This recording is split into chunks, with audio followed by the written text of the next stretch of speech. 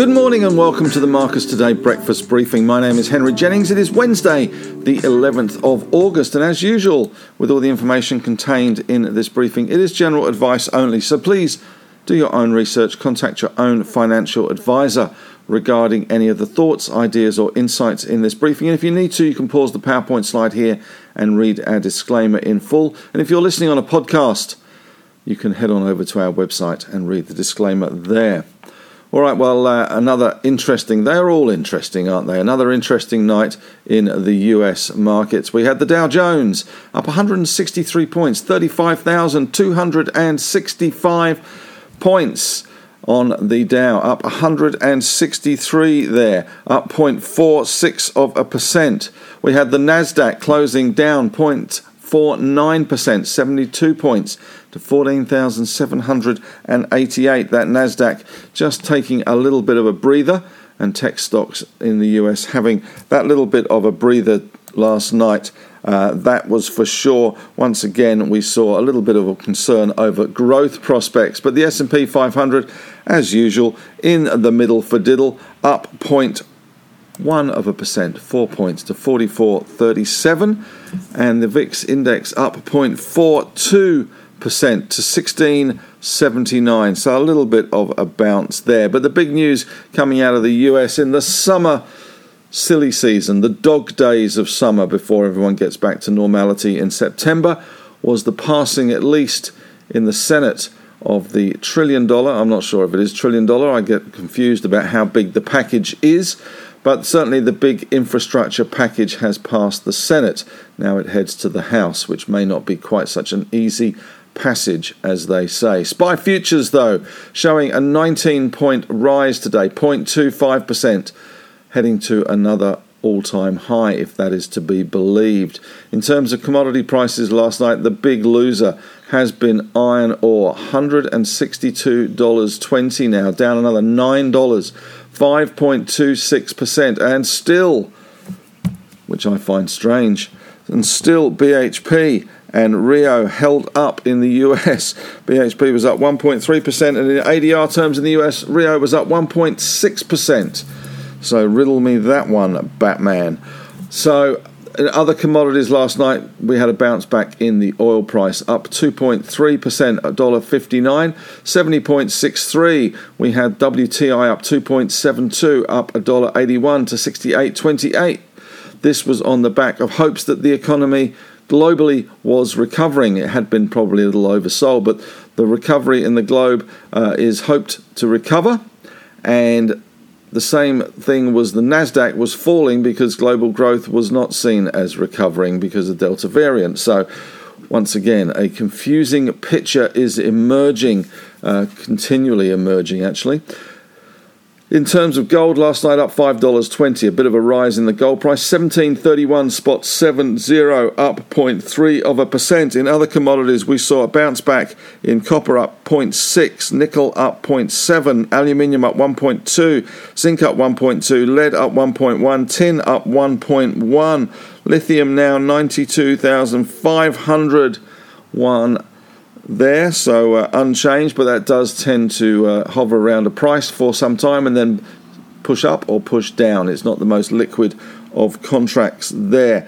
But we did also see in the US Square fell 2.4%, so following those tech stocks down, so I would expect to see Afterpay come under a little bit of pressure today, and maybe some of our tech stocks showing a little bit of pressure as well on the back of that Nasdaq fall.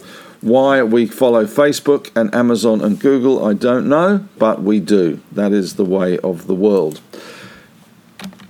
Here you can see the S&P 500, but again, we continue to see this meandering around, this push me, pull you, many factors at work. The Delta variant cases are increasing in Europe, the UK. They're having 146 people a day now dying in the UK.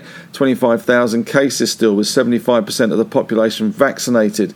So that is still of a concern, and record numbers of cases in the US continuing, certainly record compared to where they were, and we are seeing those US cases increase. So that's not good news, but the market continues to ignore that and is working on the free money. But again, we have many Fed heads out and about talking about tapering. Jackson Hole is shaping up to be quite significant. That's at the end of this month. And the September FOMC meeting will also be a significant watershed moment potentially for the market, but we shall see how that one goes. As far as major stories coming out in the US, the tech drop exposes doubts on US growth optimism. And certainly there's some doubts on Chinese growth optimism, that is for sure. That is why we're seeing that iron ore price absolutely collapse. It's fallen from 220 to 160. That is a big, big fall. And we haven't seen that really play out in our iron ore miners or the Aussie dollar to some extent. So maybe we got that little joy to come. The Senate has passed the $1 trillion infrastructure bill. That's given Biden a bit of a win, but the House of Reps still to come. And Rosengren says Fed should announce in September it will begin tapering this autumn, for the US autumn, that is, this fall. I hate that word. The Fed's Bostic sees liftoff in 2022, urges faster bond taper. You do get the feeling that the Fed heads, and they are softening us up for the inevitable, given that US unemployment is 5.4%, growth GDP is soaring still, job vacancies are out there, yet we still have pretty much zero interest rates in the US, crisis settings and massive amounts of stimulus hitting the US market, driving markets higher. But we should see an end to that at some stage. Real-time data suggests Asia's economy already feeling the Delta hit, and Biden stands by the US pullout from Afghanistan as Taliban gains. Cathie Wood keeps open mind on China's shares after dumping them. Good for Cathie. Bitcoin roars back, and there's many people now predicting $100,000 again for Bitcoin. That's probably the end of the rally, given that that usually is the way of things. As soon as people start talking about massive prices, we usually see the end of the rally. Chip delivery time surpasses 20 weeks. There's no sign that the chip shortage is easing. That's not an easy thing to say. And COVID shots benefits outweigh side effects risks, says the CDC. I think we can all agree on that one, apart from some on Sky News. What's out today? Well, of course, we've got Westpac consumer confidence for August. We've also got US July CPI tonight. That will be a very closely watched one.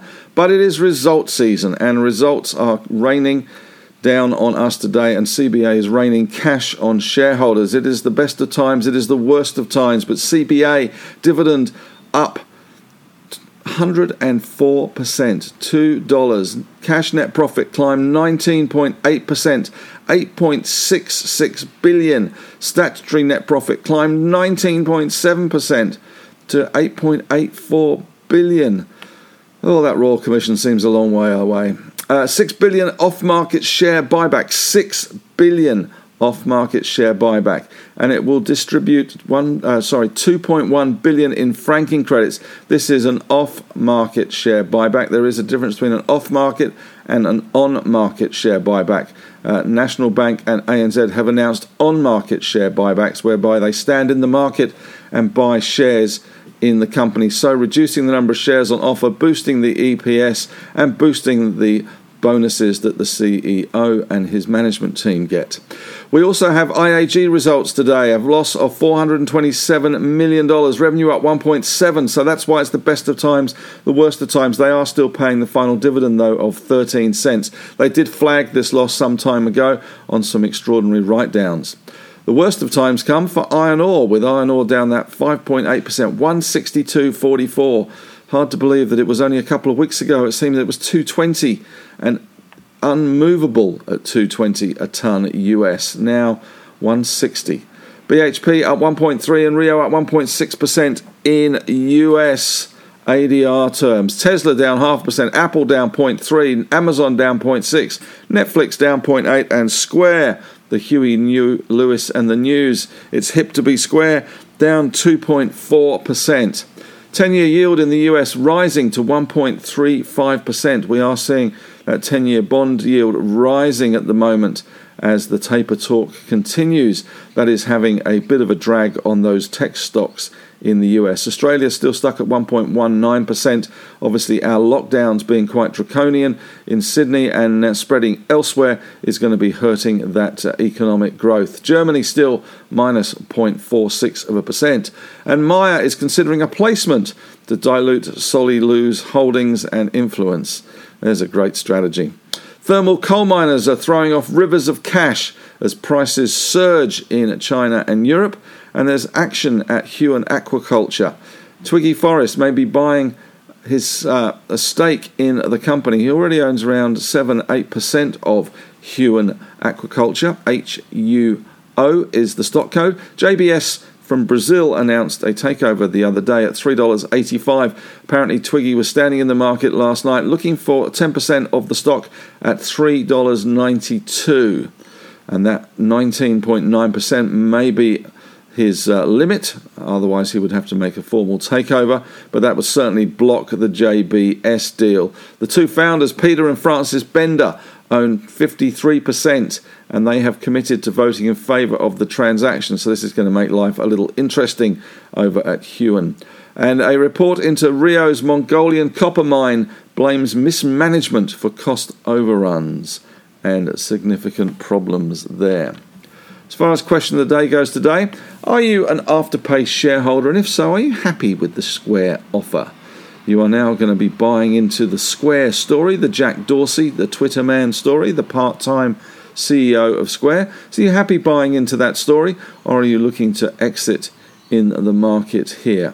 So I'd be interested to know your thoughts on the Afterpay takeover.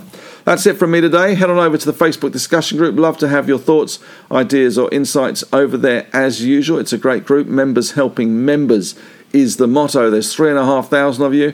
And I can honestly say it's a really well-behaved, well-run and really informative group. You can ask anything and you'll always get a sensible answer rather than being trolled. So if you have any fears about Facebook, don't on our account, or at least on our Facebook account. Head on over there and enjoy the site.